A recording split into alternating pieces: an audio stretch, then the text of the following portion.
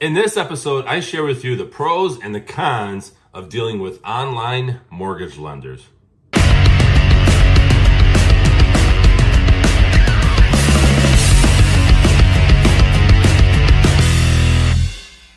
Welcome everyone to this episode of the AskJasonGelios show. I appreciate you tuning in to this episode where I'm going to be sharing with you the pros and cons of dealing with online mortgage lenders. I had the privilege of being featured in this article by Gabrielle Olea, and she is a writer for Yahoo and various other platforms. This is not paid endorsement or anything like that. I just had, again, the pleasure of being featured in this article. Before we dive into this though, I ask this in every episode, is if you can follow me on social media, I have those links below. And if you can visit my website, it's allabouttherealestate.com. There's a pop-up form that you can fill out where you can receive this episode in your email once a week. Plus some other valuable tips, homeowner tips, things like that I share. So now I do have a disclaimer in this episode, and that's I am dealing a little bit with this cold. I'm on the tail end of it, but it's just, if you hear me sniffling throughout the video and whatnot, that's why. It's just because I've been dealing with this cold. So, and I thought I would let you know that, because there might be times where I'm like, okay, doing that, this and that. I really appreciate your patience.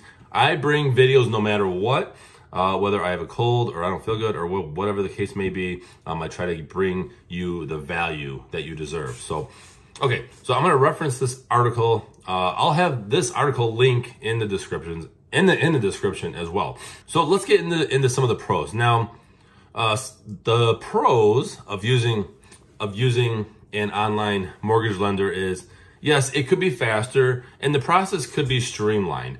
Online lenders only have technology that they rely on, right? They don't meet you in person. They don't get you, signing documents face to face. So it can be easier and it can be more streamlined, of course. And many times they don't have walk-in branches. Although walk-in branches for banking, they're really starting to go away as more and more people are doing online banking and things like that. But you have to be comfortable with e-signing, which I think is, to be frank, e-signing is a great thing. It saves a lot of time and effort. Another pro is you may get lower rates. There is a possibility that they will be able to get you a lower rate because they don't have that physical, or rather multiple branches out there like some mainstream banks. They may have a corporate office, but many times they're just online based, right? And sometimes online lenders charge less and have fewer fees. Another pro is it can be easier to get approved. So when you're looking at, certain programs, FHA, VA, USDA, right? Those tend to have a little more involved to the process. Not that much though, quite honestly, not like years ago. But, they can essentially get you approved a little bit faster. Now, with some pros, I want to share with you the cons, okay? There's always cons with some pros, unfortunately. So one of the cons is you may not qualify for the advertised low rate. Now, this could happen at any bank, right? You see a commercial where they say, mortgage loans or auto loan rates, whatever loan rate, starting at, 2.99, right? And then it's based on your credit. So that's their best rate that they're advertising. And sometimes that advertised rate comes with, you putting more money down, like you paying a point or two to get that rate. So you got to really watch out for that. So you may not qualify for the advertised low rates. Usually it's for the well-qualified applicants. This is a huge con in my book.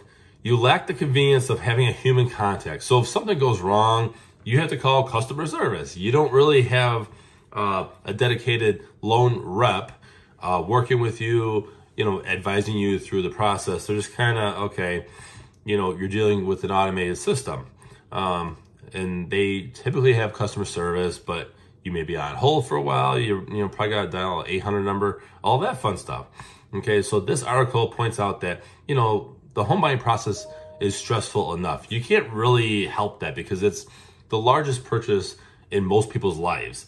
And so it's going to be a little bit stressful. And then plus throw in the factor of moving and things like that. So if you're dealing with an online lender, you're not going to have that face-to-face where you can say, hey, Jane, hey, Jill, whoever, hey, Mark, what do you need from me? Okay, and then it's, face-to-face or over the phone, and you get them directly. So online lenders may be less secure. So you may get a scammer, which in this case, you want to make sure that it's a reputable online mortgage lender and not just some off-the-wall, online lender that, shared a Facebook ad or something like that, whatever the case may be. You want to make sure that you do that, right? Another con is you're more likely to make an error during the application process. I'm a huge fan of, when I go somewhere and I have a question, or I'm trying to find a product, or I'm trying to do something, that they take all the they answer my question, they take all my information. Like when you're applying for a loan, they ask you questions, okay, a little more personalized service, and they say, okay, how much do you make? Excuse me. What's going on?